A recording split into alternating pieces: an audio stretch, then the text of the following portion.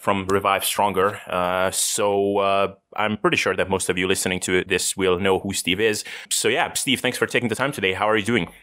Yeah, thank you for having me on for the third time. I really appreciate it. I always listen to your podcast. They're always interesting and make me think. So to be a guest is an honor. And yeah, I'm doing good. As we were saying off air, just getting my act together for Christmas. It's going to be quite a busy one with a lot of family around, but it'd be nice to somewhat relax and turn off a little bit. Although I kind of don't like doing that at the same time. But yeah, that's where I'm at. Yeah, no, we just touched on this before the call that we always tend to be a bit of a procrastinator type when it comes to Christmas shopping. So at least there is something to keep us a bit stressed at this time of the year as well and not be too lax. So yeah, today we have a couple of cool topics that we will want to cover, but maybe let's just start with, when I interviewed you the last time, you were already running a coaching business and you were getting ready to a bodybuilding show at the time. And we will talk about some nutrition and training concepts for sure. But first of all, if you contrast where you are today compared to where you were business-wise and with your coaching practice and with everything that you've got going on, would you say that you're more or less at the same place, or did you have some big changes as to how you organize your business life and what your trajectory is in terms of career path for yourself? So what would you say is the main difference between where you are now and where you were a year and a half ago? So yeah, it's a really good question because I think a lot has changed probably that I don't realize that has changed, but I don't think it's a consequence of necessarily doing anything unique or anything different. I think it's literally just the process of you're getting more experience, you're growing, you're doing the right things over and over again. And just like in the gym, you accumulate that consistency and that hard work and you get dividends and you get more advanced. And so I think as a coaching company, Revive Stronger is building its name and therefore it's drawing in more people and potentially more of our target audience, which are more so coaches and competitors. So most of the clients we coach now are personal trainers or online coaches themselves, all very well educated, and many of them compete now. So I think if you compare this time last year to the number of clients we have who are actually competitors, I think I have close to double figures competing next year in my coaching roster. And considering my coaching roster is, I think I count myself, well, I count myself at 40 clients. I've not even ever got to that number. I range between 30 to 40. And yeah, to think I've got double figures of competitors compared to last year where I only had a handful, that's really exciting to me because not because I particularly think competitors are better or anything to do with that. It's just that I think often it's more challenging to have a competitor and it's quite exciting. And I think that kind of challenge and that excitement and things makes me work harder as a coach and learn new things. And it's much a discovery. So that's really exciting. And then obviously I think previously we had obviously Pascal, and Pascal has now got more clients than he had previously. He's now kind of topped off in that regard because he kind of finalized a lot of educational things and was able to take on more people. So it's really nice to have him also at a really good range of clientele. And then we also brought on Miguel, who I don't think we had on at the time, who now has a handful of clients as well. So we're able to reach more people via our coaching service and reach more people probably via the podcast. And I say probably and kind of slightly laughing because I feel like I should really know the analytics on that end. And you might be surprised to hear that I really don't look into that. Probably a time component and also just a lack of knowing exactly how to even do that. Charlotte still, my girlfriend, takes care of all of the uploads to SoundCloud and to all the podcast providers. So I actually don't get much of a look in, especially because Pascal does all the editing and the uploads there as well. So much of that's taken on my hands. I literally do the interviews and organize those, and that's about it. So yeah, the business is thriving. We have some exciting things happening next year. Me and Pascal are doing a seminar, a coaching, online coaching seminar, kind of how we got into online coaching, how to run the business, that sort of thing, kind of helping other trainees get into it and also improve their services for the first time next year. So that's super exciting. We're bringing over Mike and a ton of the other crew. This is maybe the first time I've ever said that on a podcast or released it, but we have arranged a bigger, better seminar than ever with Mike and some other of the RP crew, more than just Jared this time. And then there are some other seminars that we're working on. I can probably say this, one with Cliff and Valentin. They'll be coming on to London and we'll be doing a seminar with them. So that's very exciting. So yeah, it's just a case of doing the same work, learning all the time, how to improve things about our coaching business. Things crop up and you just are like, oh, how do we deal with this situation? Like Pascal's ill. How do we go about actually informing our clients that maybe he can't do a video check-in, and like maybe we need to think about having that implemented in the contracts. Like we're still a young business in that regard, and we don't have everything perfectly set up, but it is getting towards perfection. We're always driving towards that, and I think it's just a consequence of consistent hard work and effort, and it just keeps building into the right direction. So the main changes are we're just reaching a bigger audience that are more so our target audience, and that's allowing us to just get better and better, I think. Awesome. So let's okay, so first of all, you mentioned that now that not a lot has changed, but one thing that I recall when I first talked to you online is that at the time you said that your main niche is taking intermediate guys and taking them to the advanced level. So I'm assuming that it was roughly somewhere around that time that you made the shift to really niche down on coaching competitors. Was that like a pivotal moment when that happened, or that just developed gradually and very organically? Yeah, I think that's a good. Thank you for reminding me of that, because that is definitely where I positioned myself initially, and I guess that comes with my own development as a trainee. I think you tend to attract people like yourself, not just in personality but also in development. I think it's probably rare to see very advanced elite bodybuilders being with a guy that's been training for a few years, even if they're one of the most knowledgeable people ever. And I think that's a good thing to be aware of, as well as someone who is trying to attract competitors or coaching people in general. Like, you attract people that are similar to you, that you're not going to attract someone who's massively more developed than you are, because there's just something not quite there in terms of psychology and kind of acceptance in that, kind of having someone coach you who is maybe of a lesser of a development to you. So I think that's part of it. But also the fact that I think as the business has grown, we're able to attract people who are willing to probably expend more money. Initially, I started coaching kind of those younger people, the intermediates, to kind of bring them a bit more advanced, because of the fact that those are the people I was kind of surrounded by. I was initially growing the business through word of mouth, friends of friends. And it's funny to think, actually, a lot of my clients used to be people who I either went to school with or I trained at my local gym with. And now I don't coach so many of them. They kind of fell by the wayside. And as we've grown, kind of I've attracted a more, I guess you might call, premium customer, who's willing to pay for that little bit extra. And they tend to be the people that are very invested in their results, which are coaches, PTs, and then competitors. So I guess that's where the transition has come from. Absolutely. So I want to touch a little bit on the structure of how you run Revive Stronger. So from what I can see, basically you have your coaching business, which is actually the lifeblood of your business. And then you have a couple of ways to generate traffic. So you have your Instagram page, which I can see is really big, over 30,000 people following you, which is pretty massive. Then you have your YouTube channel and the podcast. You also post things on Facebook. You have a Facebook group. So would you say you have a main source of driving traffic when you're strategizing as to how you're going to accumulate more and more clients and get more and more attention from the industry?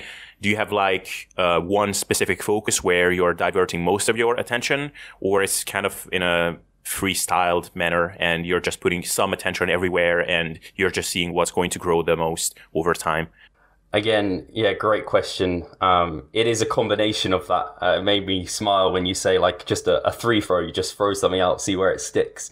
And I think there's definitely an element of that to the way I do things, at least, because I am maybe a bit more fleeting than Pascal. Pascal is very good at what he's good at and enjoys what he enjoys, and he gets jobs done. And I love that about him. Something about German efficiency there. Whereas I'm a bit more airy-fairy. I go into different projects and kind of do different things in different social media platforms, and I may be a bit more of that kind of social person, which I think that combination between us works really well. And we are business partners, so whilst I think on the face of it, it looks like I do a lot and Pascal is maybe doing less, he does a lot of behind the scenes things with graphic production and video editing, the podcast editing, all of that sort of thing. He's doing a lot of kind of the backbone business, and that leaves me to do what I'm good at, and do more of the social stuff. And that is what we tend to do, is kind of rely on one another's strengths to keep the business kind of growing and moving in the direction that we want it to.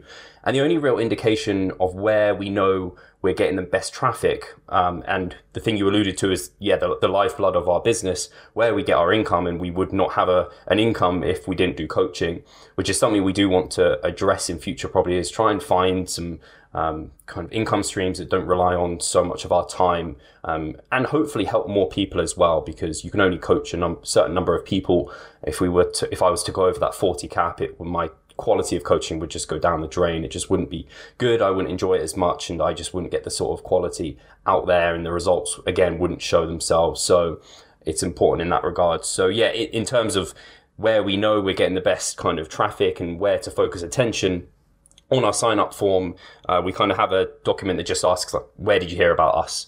So this just says, did you hear from us, the podcast, YouTube, or are you finding us over on Instagram, friends and family?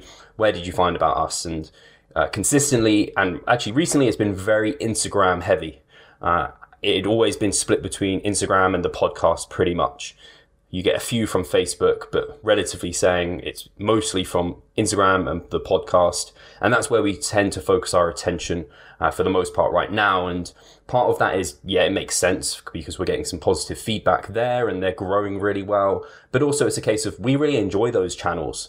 I really enjoy being on podcasts and interviewing people, and it's been a consistent thing that's just allowed us to grow. Something I love about the podcast is introducing different guests to different guests. Recently had an interview with Dr. Scott Stevenson and Dr. Mike Israetel, both super smart, really humble guys. Never had they spoken before, and then it's a kind of really cool thing for me to be able to introduce them. So completely outside of any kind of passion, apart from I just enjoy that aspect of being able to spend time doing that. But also, yeah, Instagram, I just really enjoy being on the story, answering questions, and they seem to be good growth channels for us as well. So yeah, that's where we tend to focus on. We do have, like you said, Miguel's writing blog posts for us. I think they're always going to be helpful, just to have that written form and have people to be able to refer to those, and it gets Miguel's name out there, and that gets him to focus on his skill set, which we believe is written content. We think he's fantastic at that, really going into depth on some topics and using his great ability to read research and then display that to the layperson. I think that's fantastic. And then we focus on obviously YouTube content and the podcast, and also on Instagram for the most part. The Facebook group is something we did try and focus on for a bit, but it's one of those where we dip in and out of it. It's not really taking a lot of our kind of attention at the moment. And then we do have an email list, which I had grown. I think we've got it to 2,500 now, which isn't too bad. I don't really know where email lists lie in terms of like what numbers are good and what are bad. But we just kind of put out stuff there now and then, like once a week, to get questions for the podcast and things. But yeah, we're mostly focusing on Instagram and YouTube because they seem to be the areas where we're getting most of our clientele from. Right. A question, somewhat self-serving question, but how do you have a system for coming up with guests and podcast ideas? Like, do you have a catalog, an idea catalog or idea inventory when you're pulling from, when you're looking for new people to reach out? And then a follow-up question, which maybe you can address in your answer, is, are you batch recording a lot of interviews? Like, do you have days when you're trying to schedule a lot of interviews so that you don't have to make room for them in your schedule all the time? Like, what's your system for these? Cool. I think that would be really smart to have both of those in place. I don't know if it would maybe hamper your creativity or your ability to get on certain guests, but it's not a system I currently have in place. I think Pascal would probably really like that. And we have had a list of kind of people that we're thinking to bring on, but it doesn't always quite work out like that. Sometimes it is maybe there's been some studies that are released that Brad's recently done, and so we want to put on the podcast and have a chat with him. Or it might just be someone hasn't been on for a while, and so we're going to bring them back on and kind of have some questions thrown at them. Or it might just be someone that I've seen through someone I follow who maybe has a slightly different audience to me, who I find really interesting. That's kind of how I came across Dr. Scott Stevenson. Was some of my friends who follow different people in the industry were kind of referencing him and saying he was on this other podcast. And so I came across his work, and that was really interesting to me because the first guests I got on the podcast were all people that I'd been following for years. I bought their maybe ebooks, been to conferences that they've been at.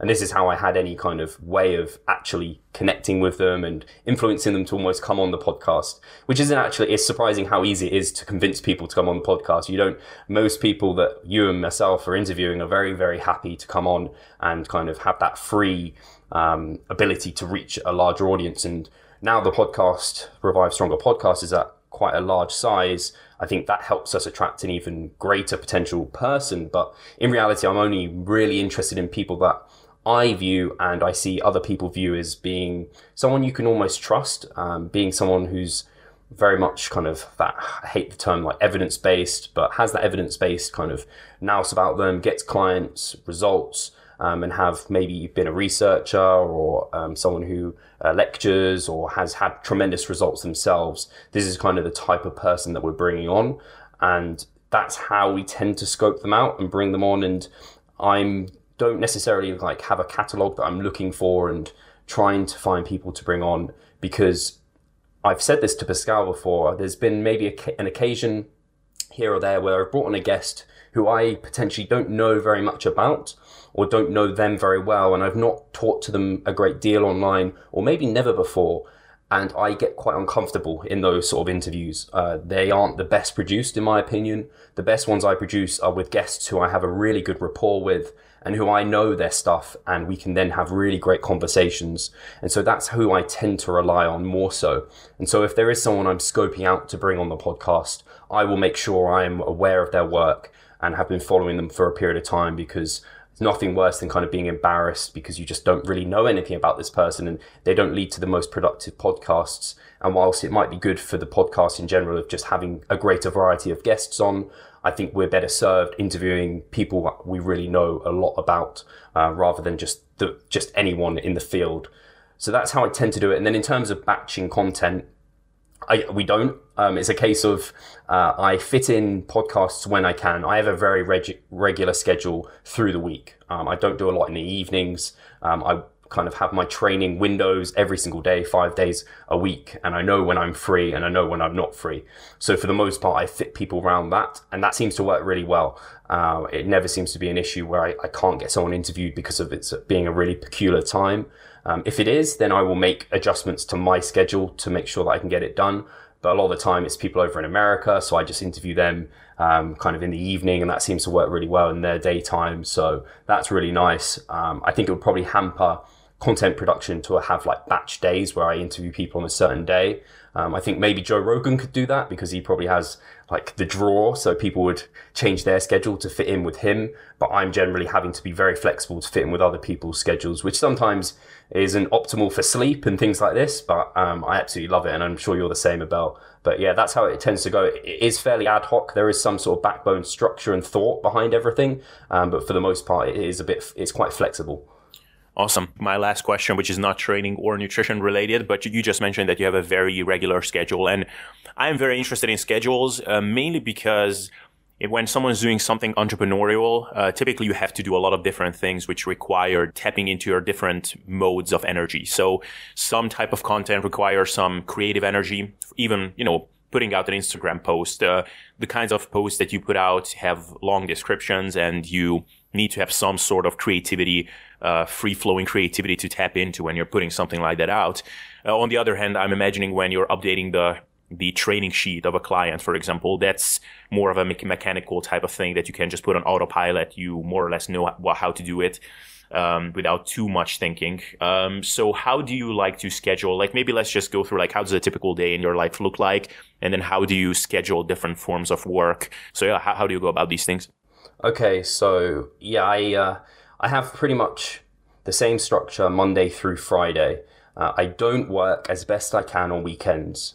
That's partly due to like people who I socialize with don't work weekends, so I want to be social somewhat. So I am with them, and also my girlfriend doesn't work weekends. She works a 9 till 5, which also influences when I work, in that I try not to be working when she's home, which she tends to get home kind of like 7, 8 p.m. After that, I try and switch off. So that's kind of the backbone. I get up and immediately go to work. So I tend to go to bed at 10:30, and I wake at about 7 a.m. First thing in the morning, I'm kind of just getting ready, and I actually typically go straight onto Instagram and answer any kind of like DMs I've got there, and my post from the day before. I get back to any kind of comments there, and I just try and kind of wipe the slate clean with Instagram as such. Probably a bad habit in some ways, but I really hate having notifications and anything kind of lying over me. It's a bit of a bad habit because it puts me in some situations where I'm replying to those when I should be focusing on other things, which, yeah, it is what it is. But then I go straight to work. So the first thing in the morning, I'm listening to all of my client check-ins. So I tend to have like 10 clients a day at most. Their video check-ins are 5. I mean, sometimes they're up to 20 minutes long, but normally they're 5 to 10 minutes in length. So I'm listening to all of those, and this is great because whilst I'm not kind of my most alert first thing in the morning, the videos, I'm alert enough to listen to those, make notes, which is fantastic for me because then it gives me a good hour where I'm listening to those to kind of wake up, get alert. And at that time, I'm also like eating my breakfast. And then once I've listened to those, it takes me about another hour to then kind of use their notes to then make adjustments to the program. Again, this is me waking up. This is me kind of getting into autopilot. And like you correctly said, this is the easy work, really, listening to the videos, making notes, and then making programming adjustments. After that, the next kind of hour and a half where I'm recording videos, that is probably the most tiring part of my day. Especially when I've got a lot of videos, and potentially sometimes my feedback videos can be, again, 5 to 10 minutes in length, potentially longer than that sometimes. And that is by far the most tiring part of my job. I love it the most as well, but when you have a lot of people asking lots of questions and you're having to think about a lot of things, that can really wipe you out sometimes. So I have relied on like coffees or Denovo's Utopia, I find is fantastic for this sort of work because it just gets you focused and you can really kind of get them out. But I find by going through this process of very kind of focused on listening to all the videos, writing all the notes, going through all the programs, writing all the adjustments, and then recording all the videos and replying, this is the best way to kind of chunk my tasks together and get them done in the most productive way possible. So then I send out the video replies, and then after that, I am off to the gym. This is my AM workout. So these workouts typically last 30 minutes up to an hour, depending on the workout, depending on what muscle group I'm training.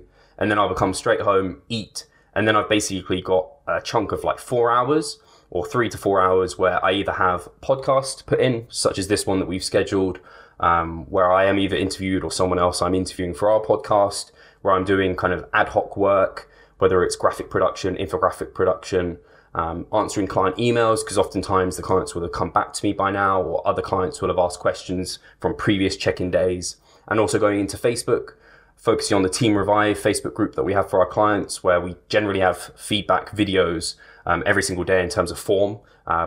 We get our clients to chuck in their form videos, relative intensity, so we can check on all of that. Normally there's a handful to get to every single day, so it's assessing those, which again take time. And during this time, this is when I get my Instagram post done as well. So I tend to post this every single day between 3 and 4. And this is when, it can be really tricky some days to get a good message across. But typically I'm focusing on things that I've done during the day, that I've listened to from my client feedback, or that I've seen on Facebook, in our Facebook group, that questions that have been asked. And I try and find something that's very relatable to that audience, because generally that is the audience that I'm trying to appeal to with what I'm posting. So that's where I do that I gather that kind of through my day so I can post something that's very thought out on that particular day. I don't kind of generate all my social media content on one day and then just schedule it and post it. It's always a unique post every day, unless it's a previous infographic where I just recycle it, which I think is fine for people to do.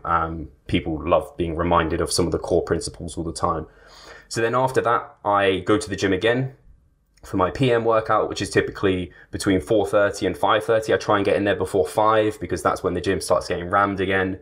Then again, this is a 30-minute to like 45-minute workout, maybe up to an hour sometimes.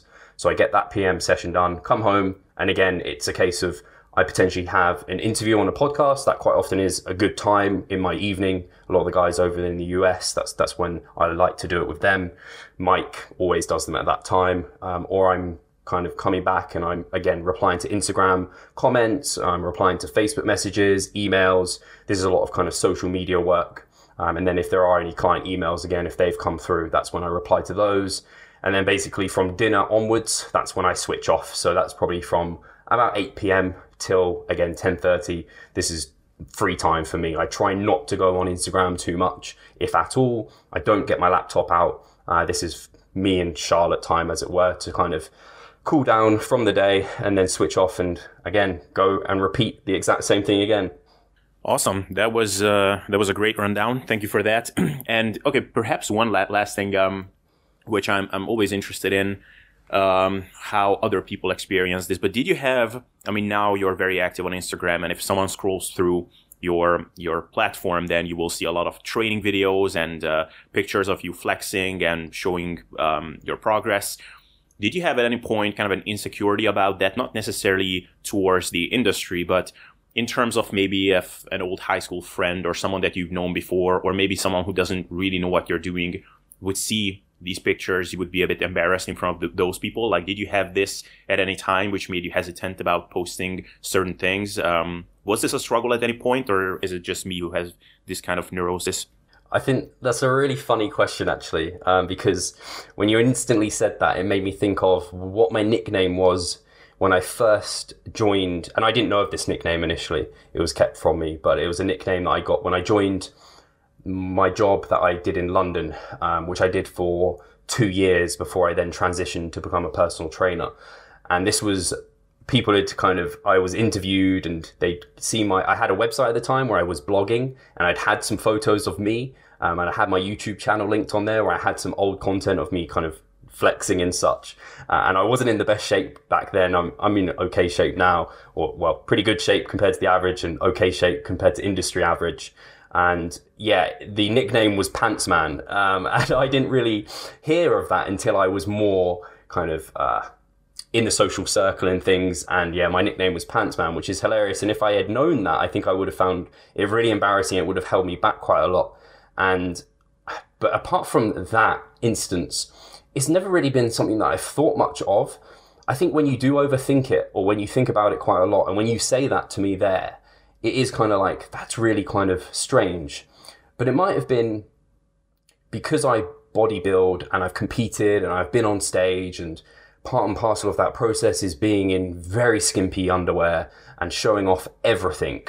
So you're basically bare to the world, as bare as you can be. You shave every part, like every crevice of your body. You're getting rid of every little bit of body fat you can, and you're showing everything you've got. And since doing that, I kind of become a bit numb to it. The funny thing is I still get embarrassed if people kind of, like if I'm in a social occasion and someone comes up to me like, Steve, you've got massive arms, and they're like, squeeze my arms. I still get like really, really embarrassed. Or if someone's like, oh, lift up your t-shirt, I want to see your abs. And I'm just like, no, I'm not doing that. But get me to go in a bathroom, take a photo. I'm happy to upload it onto Instagram and see thousands of people see it. People who I know and don't kind of ever speak to see it. I don't even care. It's kind of a bit of a strange one, but it's definitely nothing I've ever been embarrassed about until people really bring it to my attention. And for the most part, people don't.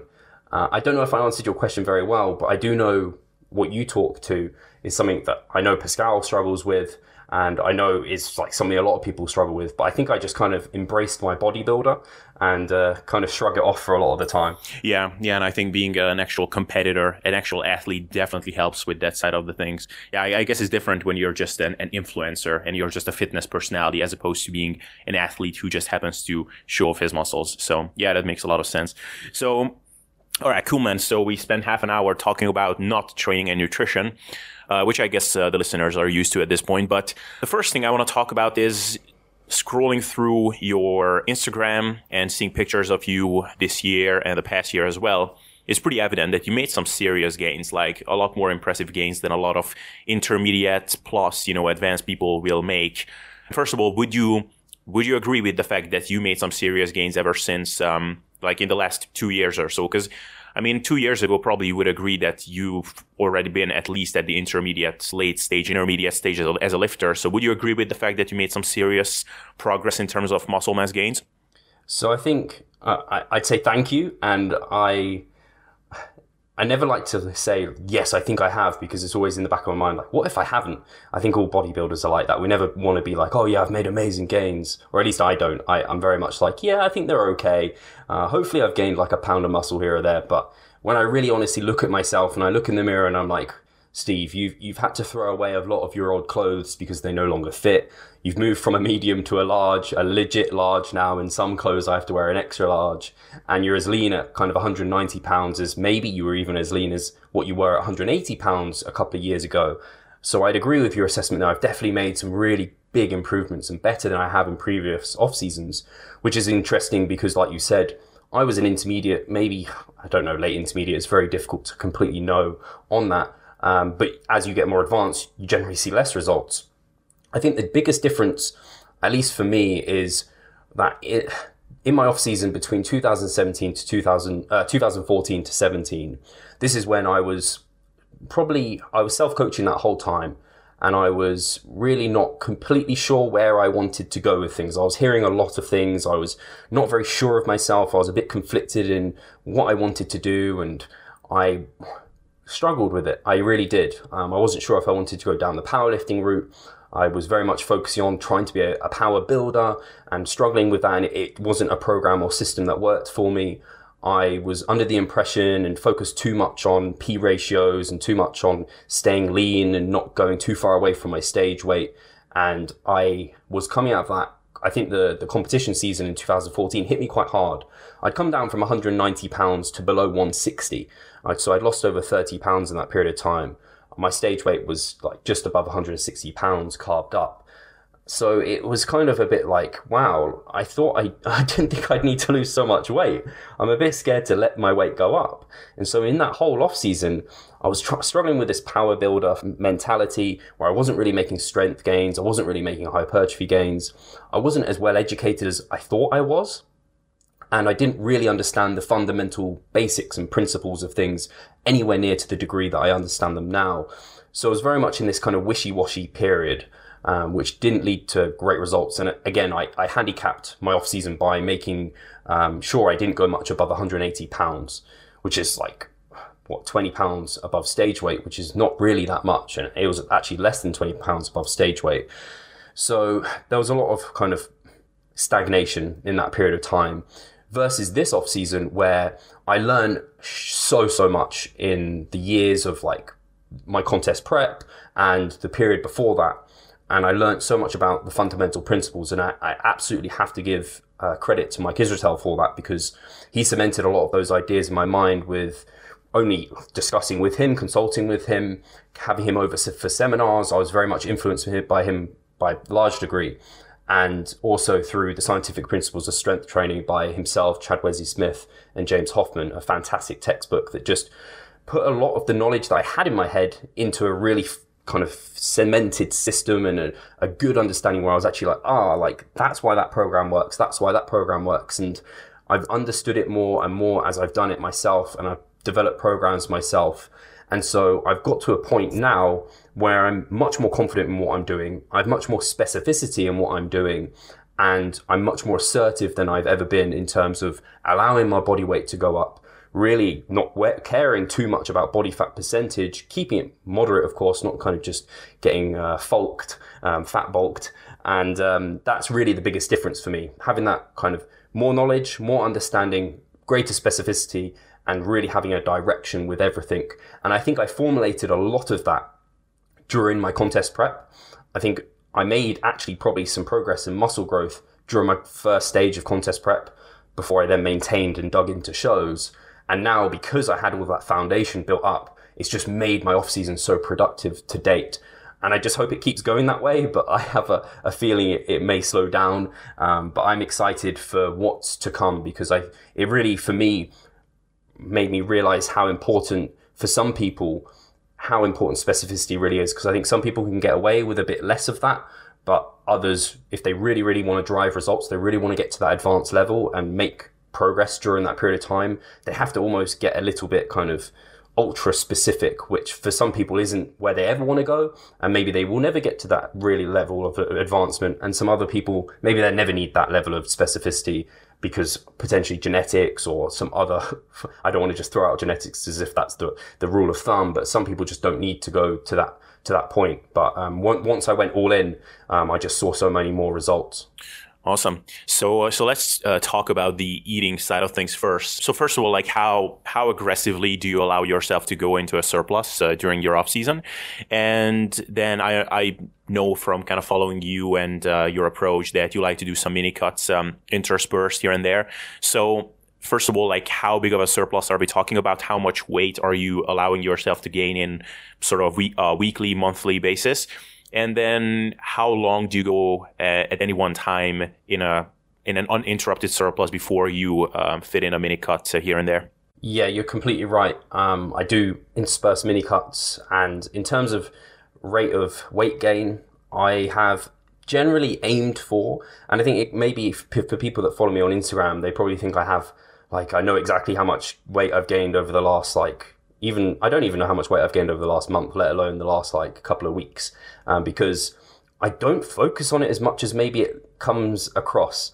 I do look at the scale every single day. I do take a picture and write a little bit of gratitude, but I save it down, and then maybe once a month I put it into a spreadsheet. And for the most part, I'm just looking to see that number slowly trickle up. And in my head, I'm thinking I want to be gaining around 0.5% to a percentage per week. But a daily number doesn't matter. It's that long-term average. So if I'm seeing a lot of kind of fluctuations up and down, like I know that 193 and then 190, yeah, I'm middling that. If I'm consistently seeing, okay, I've just stalled out at this weight for quite a while, I'm going to just increase calories a little bit by 100. So I am aiming for that 0.5 to 1% of body weight gain per 2 weeks. I say 2 weeks because I think assessing it any more frequently than that is going to be very, very difficult. So over the course of a month, I'm aiming to gain kind of, a 1 to 2% of body weight over that period of time. Normally closer to the 1% than the 2% for the most part. I'll be lucky to gain more than that. I tend to I'm still on that kind of fat phobic side where I wouldn't want to push harder than that. And I don't think realistically it's makes sense to push more than that. I don't think we have enough data to support pushing kind of very aggressively in terms of body weight, but I'm definitely more on the assertive side than conservative side for the most part. I think people who handicap themselves to gain £1 per month, I really find that difficult to really know that you're gaining, and I prefer to be in the knowledge that I'm in a surplus and I'm really, really gaining, and I can always pull back. And I prefer this more.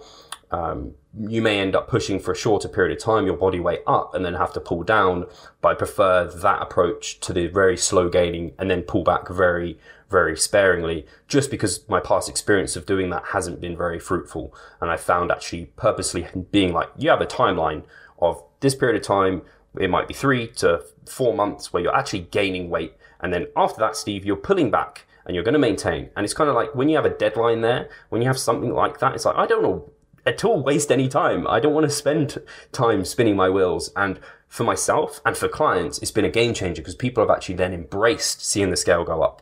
Whereas I think of a lot of the old mentality of really just, oh, you don't need much of a surplus. You can just maybe maintain and gain some muscle. I think that led to a lot of people being a bit less putting less emphasis on their recovery, less emphasis on the training, getting poorer results, or at least much, much slower results via taking that approach. Whereas when you have, that deadline, that timeline, it seems to be more fruitful, at least in my experience. And then when you are working with clients online, you need to give them results in kind of a time span. So if you are just like, we're just going to get maintenance, we're just going to train hard, and we're just, results will come. You might not see them kind of after like 3 months, maybe you'll see something, and it's a hard sell online. Not saying I think that's the optimal approach. I just think I'd find that difficult to sell to some of my client base. And obviously I'm not doing that myself, which again is a hard sell when you're not practicing what you preach. So in terms of then how long would I go gaining before a mini cut? I think from the outside in, a lot of people view mini cuts as just a tool to reduce body fat. And that certainly is a really big part of what mini cuts are, to keep you in kind of a range of body fat so you're not too far away from stage weight as a competitor, and you're not too far away from where you're comfortable as just a general person, and you're healthy, and potentially you've improved some P ratios and things like this, and you've made yourself a little bit more insulin sensitive and that sort of thing. But the second role and important thing that I use mini cuts for is I see there is kind of, like Mike has his volume, you incrementally push it up, you get some kind of adaptive resistance build up, you might call it anabolic resistance, and you just basically get to a point where you're like, my volume is at a point where I just need a break from volume. It's really, really just a bit unsustainable right now. And so rather than just taking a period of time at maintenance, I then will put in a mini cut, because it's like, well, we're going to pull back volume a little bit anyway. We can go into somewhat of an aggressive diet and just pull back training volume somewhat, pull back body fats a little bit, and then go forward. Now, I am not 100% sold on mini cuts for everyone at all. I think they should be used sparingly and not with everyone. Some people really do well with them. Other people, they just can't handle them because of lifestyle, or they just find that they really get fatigued from it. And that's undercutting what you're trying to do with reducing the training volume, reducing that fatigue. But for me, so far, I've done 2 in this off season, and both of them, after doing them, my physique has ended up looking its all-time best. I've seen really good progress within the gym, and I felt really, really good from it. So for me, they've been a really useful tool.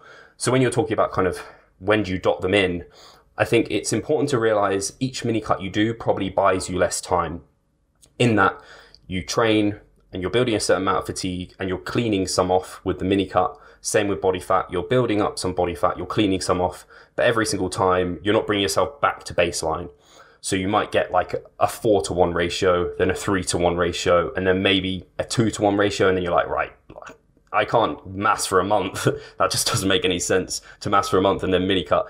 Let's actually just maintain at maybe a peak body weight where you're your biggest ever, where you're really muscular, maybe you're pretty high body fat, but then you can cut down, maybe do a 10-week diet period, maintain at that leaner body weight, wipe the slate clean again with training volume, with fatigue, and then push up again. And then you've got a really long off season where you can use these, dot in these mini cuts sparingly to keep you ticking over, keep everything performing really, really well, rather than trying to push through masses of fatigue or push body fat levels to a kind of level that you don't want to be at for whatever reason that might be. So hopefully that kind of explains my approach to using mini cuts and how I like to see scale weight progress. Sweet. So so you pointed out that each mini cut buys you less time. So in your recent off season, like what was the longest time you went without any mini cuts, and then what was the shortest? Like, was it 4 months the longest that you went, and then maybe 2 months the least, or how did that play out for you? Yeah, I think I went just over 4 months. Out of my, if I take you through actually since my show. So after my show, I did about 2 months of gaining body fat, plenty of body fat and weight. I should have actually gained a bit faster than I did. I kind of took just basically the same approach to my off season as to that post show period, which in hindsight was not a great decision because I was still having many of the things you get when you compete. I had kind of poor sleep, food focus. I just wasn't in the best shape. So I should have just basically doubled the rate of gain that I was for that post-show period. Just kind of like the recovery diet that 3DMJ popularized, which I think is fantastic. After that, I then did go through a maintenance period just because after post-show and then I did quite a high volume massing period for that. I was just in quite a fatigue state generally. So I just pulled back and maintained at this kind of quite a low level of body fat, but I like to get people to their like low end of their settling point. So they feel pretty good. They feel pretty comfortable, but they're still very lean for the most part, depending on them. So for me, that was pretty damn lean. And then I went for, about a 4-month period. Before then I had a mini cut, pulled back. That mini cut was only 3 weeks long. So it was really in and out very, very quickly. And it was mostly to bring that training volume more than anything. My body fat was still in a very good position, so I didn't pull back too hard that time. I then went for another 3-month period, actually just over 3-month period. I tend to do like 4 to 5 to 1 paradigms of accumulation to deload. So it was like a 3 mesocycle period before pulling back again. That time I did a 4 or 5 week mini cut. I can't actually remember off the top of my head, but it was a little bit more extended. I had a little bit more body fat, and I could handle that mini cut actually much better being at a slightly higher body fat. And this is something that might come into the whole each mini cut buying you less time. I think in some instances you can almost find that you can extend each mini cut a little bit potentially and it buy you the same amount of time. So where you might have a 3-week mini cut, then you might have a 4 to 5 week mini cut, and you might have a 5 to 6 week mini cut, and that buys you the same sort of 3 to 4 mesocycles of massing potentially. But again, you're going to get to a point where you're going to have to do an extended cut eventually. I think I answered your questions. I can't remember if I answered them all there. Yeah, I think you did. Yeah, so kind of the longest you would go without any mini cuts would be like 4 or so months. And then when you get to the point where you can't even go for as long as like 2 months without a mini cut, then maybe you maintain or actually do like a more extended cut. Did I get that right, more or less? Yeah, for me personally, that's spot on. For some of my clients, I won't put them through mini cuts if I don't think it's appropriate for them. They'll be explained because oftentimes they'll be like, yeah, let's do a mini cut. And I'll be like, are you sure? You've got this going on. Let's just go for a period of maintenance. And sometimes it's a maintenance phase and then we just go back into massing. And then sometimes it's, maintain and then go through an extended cut that's less aggressive. It definitely depends. But for me personally, you were spot on with that. Awesome. Cool. So I'm gonna use the V word, which is volume. So how do you like to structure a volume for yourself personally for training? Like how much do you progress volume within a mesocycle, or like do you increase sets per week? Is that auto-regulated in some fashion?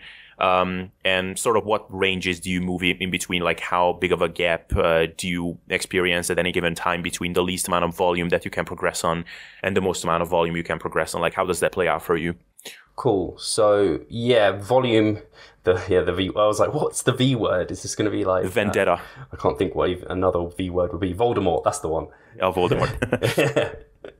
So when I'm talking about volume, I mean, I guess the listeners and yourself would mean basically for hypertrophy, I think number of hard sets. I think Greg Nichols kind of popularized that. And I think that's a great way to just think about things within a certain repetition range, kind of 5 up to, I guess, 30. I don't tend to do repetitions up to that high, but that seems to be a good way to talk about it. But for me personally, it's a constant assessment. Like you rightly said, I like the volume landmarks that Mike produced because they really make you think about what you're doing. And they really make you think about, am I getting a response from my training? Am I getting too much of a response? How tired am I? Can I progressively overload next week? These are things that I think every trainee, especially who's more intermediate going on advanced, should be thinking about for themselves. And these are the questions I ask my clients a lot of the time is, how fatigued did a particular muscle group feel within a session? Did it feel challenged? Because that also makes you think about mind muscle connection. That also makes you think about the particular movement you're doing. It makes you think about fatigue. It makes you think about where can I go in terms of what's my maximal adaptive volume, that sort of thing. So for me personally, always constantly assessing every single week. How am I recovering? How are my results going? How's performance? How do I feel like that connection is with that muscle group? So for what I do, I still think I'm in a really great position in terms of I am able to have a relatively decent gap between my minimum effective volume and my maximal recoverable volume. I think I am relatively advanced, not super advanced, but I'm relatively advanced. But the reason I can have a gap between them is because I do have the ability to be incredibly selfish about things. Like, I don't have kids. I can sleep through the night. I can really make that as like, I'd be silly if I wasn't getting 8 hours of sleep a night. I have control over my work hours. I don't have kids. Like, Steve should be getting decent sleep if he cares about what he's doing. So I can take control of recovery. I can take control of nutrition. I stay at home. I cook my own meals. I have like all the time in the world that I want for that, really. It's very rare that I can't take control of that element. So my stresses generally should be relatively low in that regard. So my recovery is really good from that regard. And I'm able to split my sessions into AM and PM sessions. It was an actual game changer, changing from, I used to have AM and PM sessions for my upper body. So I do like the compound movements and then the assistance movements in the evening. So that might be like bench presses and then tricep isolation work, delt isolation work in the evening. But for my legs now, I actually do like quads and then hamstrings. And that's been a game changer because now I can demolish both in a single day. It's very tiring, but now I can get so much higher quality and more potential volume because I've got that spread. This is often why like novices go from 3 days a week and they have to go to 4 to 5 to 6 potentially, because to get in that amount of volume they need to grow, they need to spread it out more. And by going to AM and PM, I'm able to widen that gap. But that doesn't change my minimum effective volume. The least I need to grow. So my first week, sometimes the AM and PM sessions can be very short, which is sometimes I find myself doing too much and I push too hard, which can bite me in the arse later on. But what I do is really focus on that first week and being very, very honest with myself and thinking about, and sometimes auto-regulating within a session, how challenged has that muscle group been? How well am I getting a certain degree of a pump? Days afterwards, day after chest day, is my chest feel like it was trained? Do I feel at all sore or like there's a twinge there at all? Or do I feel completely fresh? And there could be multiple reasons, and you have to be very honest with yourself and think, is my form up to scratch? Is that movement a good movement for me? You need to have all of these outlined and in place. You have to have your relative intensity in place. You have to be at least training at 3 to 4 reps in reserve, I think. And that to be challenging. If you're doing that and you think it's not challenging in the slightest, then I think you probably aren't pushing as hard as you think you are. Have all of that in check. And then in that week, have an honest assessment of those markers. Am I getting any pump in that muscle group? Was that muscle group challenged? Did I feel like the next days it was at all kind of fatigued? And I'm trying to get a baseline assessment of ticking off 2 of those and being like, okay, that's probably minimum effective volume. And that's a constant assessment in that first week. And then from there on, if things are progressing well, I will add dot-in sets here or there. I tend to add potentially between 1 to maybe up to 4 sets per muscle group. So it might just be 1 set for my quads. I just add an extra set of squats if my quads feel well recovered and they're not lagging soreness and performance is going really well. And I feel like that is a good decision to make. I will do that. But for something like delts, I find actually my minimum effective volume can be quite low, but they can handle a lot more if I want them to. And it depends on exercises that I'm doing. It depends on how my recovery has been realistically. Have I got good sleep or not? What's my nutritional protocols at the time? Am I in a good surplus, or am I just coming out of a mini cut? Am I still a bit fatigued? And I'll constantly auto-regulate that. So I will add sets where I am recovered and can perform well with that. But I won't add them just for the sake of it. And I have probably done that a little bit too excessively in the past, where again, like I talked about in my 2014 to 17 off season, where I didn't really understand the fundamentals. When I first learned about potentially adding sets, I was under the impression maybe a little bit too much that more was better. And so I just like add them in and I'd just be like, oh, I can just like do another set, and I'd end up getting junk volume there. Whereas right now I'm very, very careful to add because I know how junk volume is just not productive. And I know that week 1, I've achieved minimum effective volume. Anything here is a bonus. So I don't just add for the sake of adding. So yeah, I will tend to progress through a 3 reps in reserve to 4 reps in reserve week 1. Very unlikely I hit a 4 reps in reserve, and also sort of incredibly conservative, or I don't know what could have happened. I just very rarely train that easy on myself. And then I'll progress through reps in reserve. It will just come down as a consequence of load being micro-loaded for the most part. I don't tend to add like 5 kilos. It will be as small an increment as I can for the most part when I'm going through a mesocycle, and stick within a repetition range. And I'll add sets where I feel recovered. And at the moment, and I had a consultation with Mike to see what he thought about this, I'm not doing any specialization mesocycles. I'm focusing on full body hypertrophy. I think I'll probably get into a case in the near future where I'll start having to focus on body parts, because I've kind of got to my limit in terms of I'm doing AM and PM. I'm training 6 days per week. I can't really maximize my maximal recoverable volume anymore. If I want things to grow to their best potential, I'm probably going to have to start specializing in future. But at the moment, that's my setup.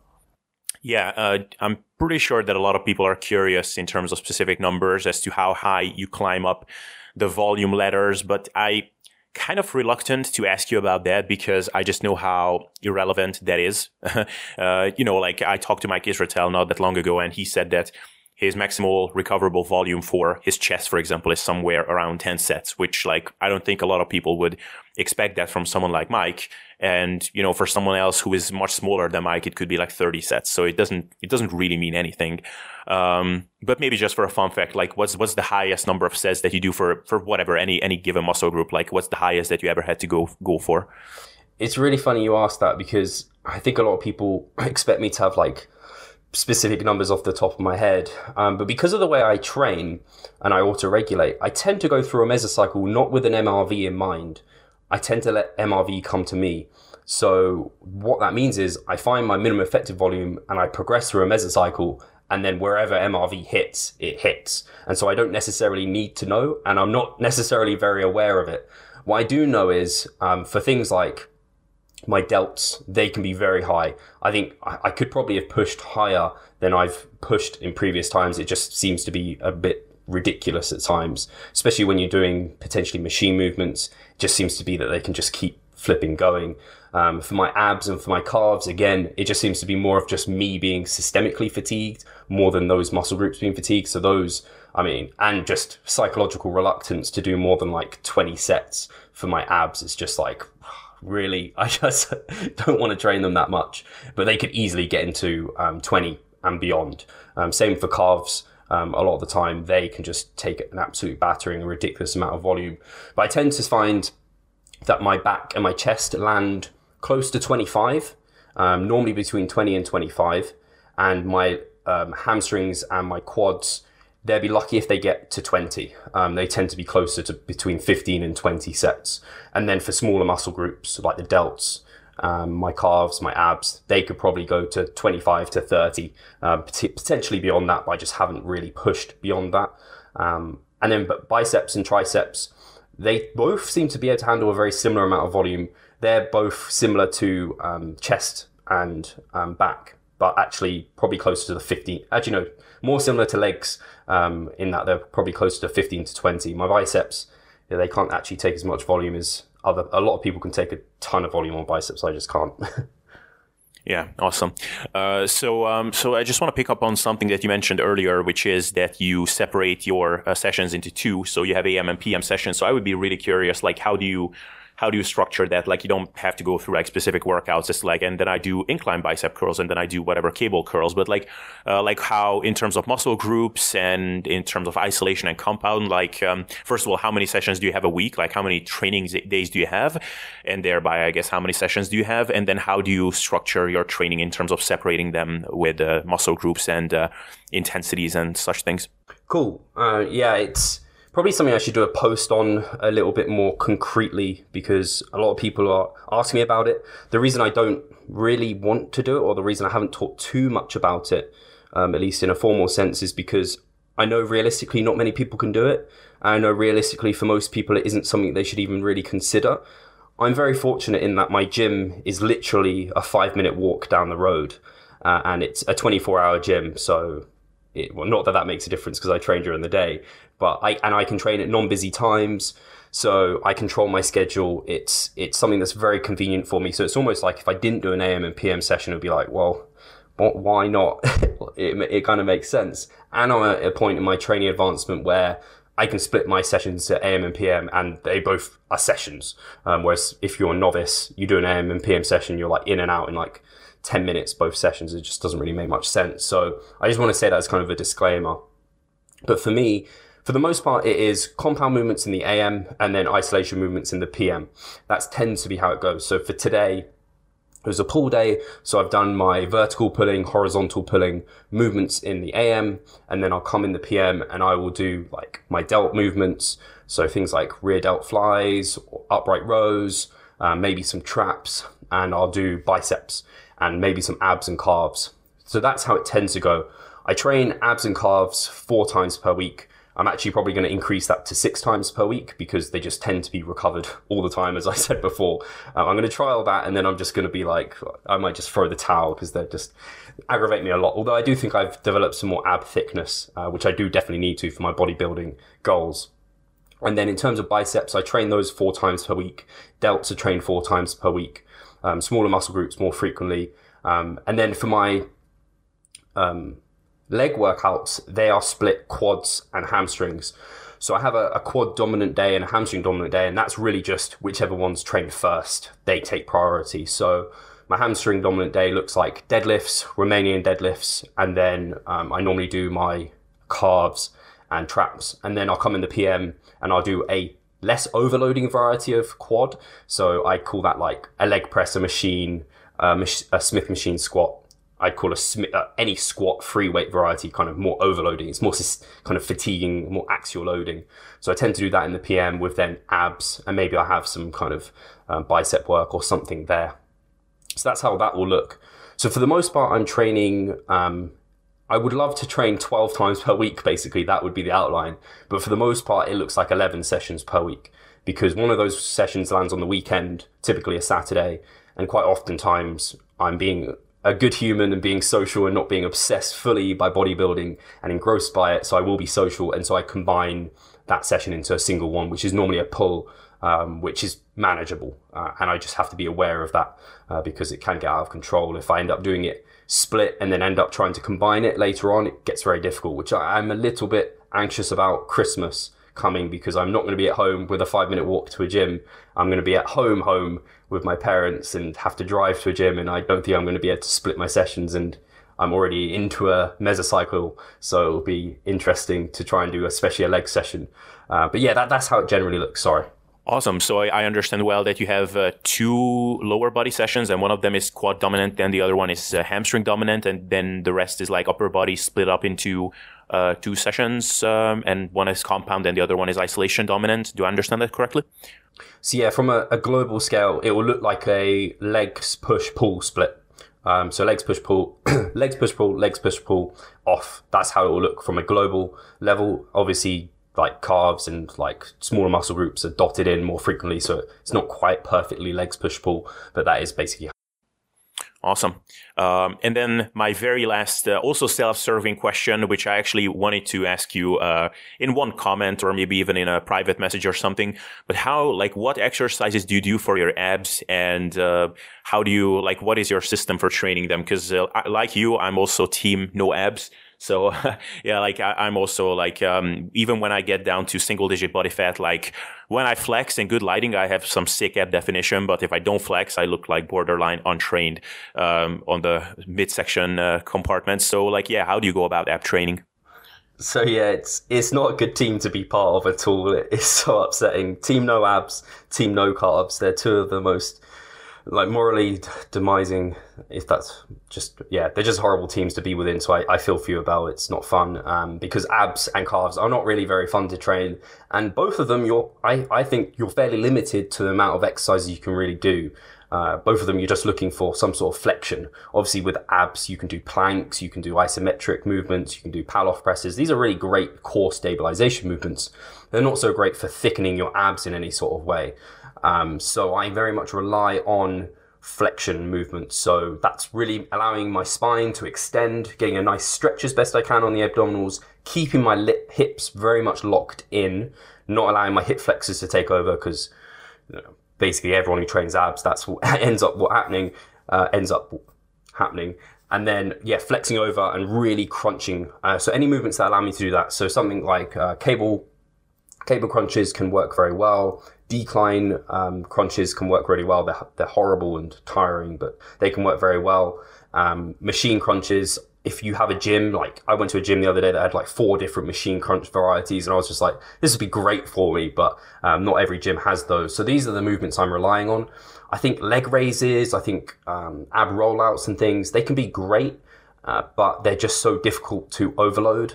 And so I very much rely on machine-based movements for my abs, because you can actually incrementally overload those with weight, which most of those other movements, it just becomes really difficult to. So yeah, that's how I tend to do it. And yeah, just take them through the same progressions of minimum effective volume up to maximum recoverable volume as best I can. Awesome. Yeah.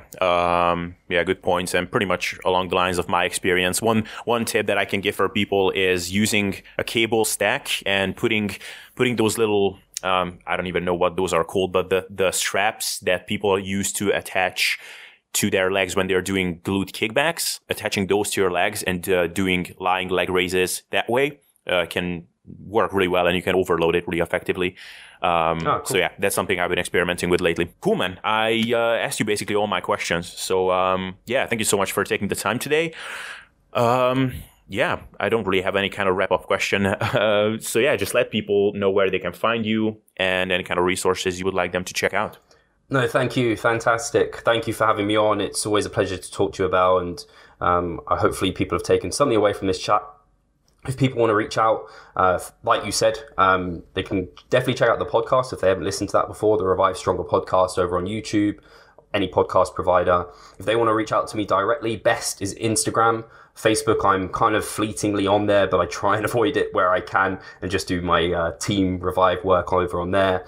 So yeah, check me out over on Instagram, chuck me a DM or if they want to, and I'll reply to them over there. And then the website, revivestronger.com. If they just Google Revive Stronger, they'll be able to find everything that they want. So yeah, thank you very much for having me on, Abel. Awesome. Thank you so much for taking the time. It was an absolute pleasure.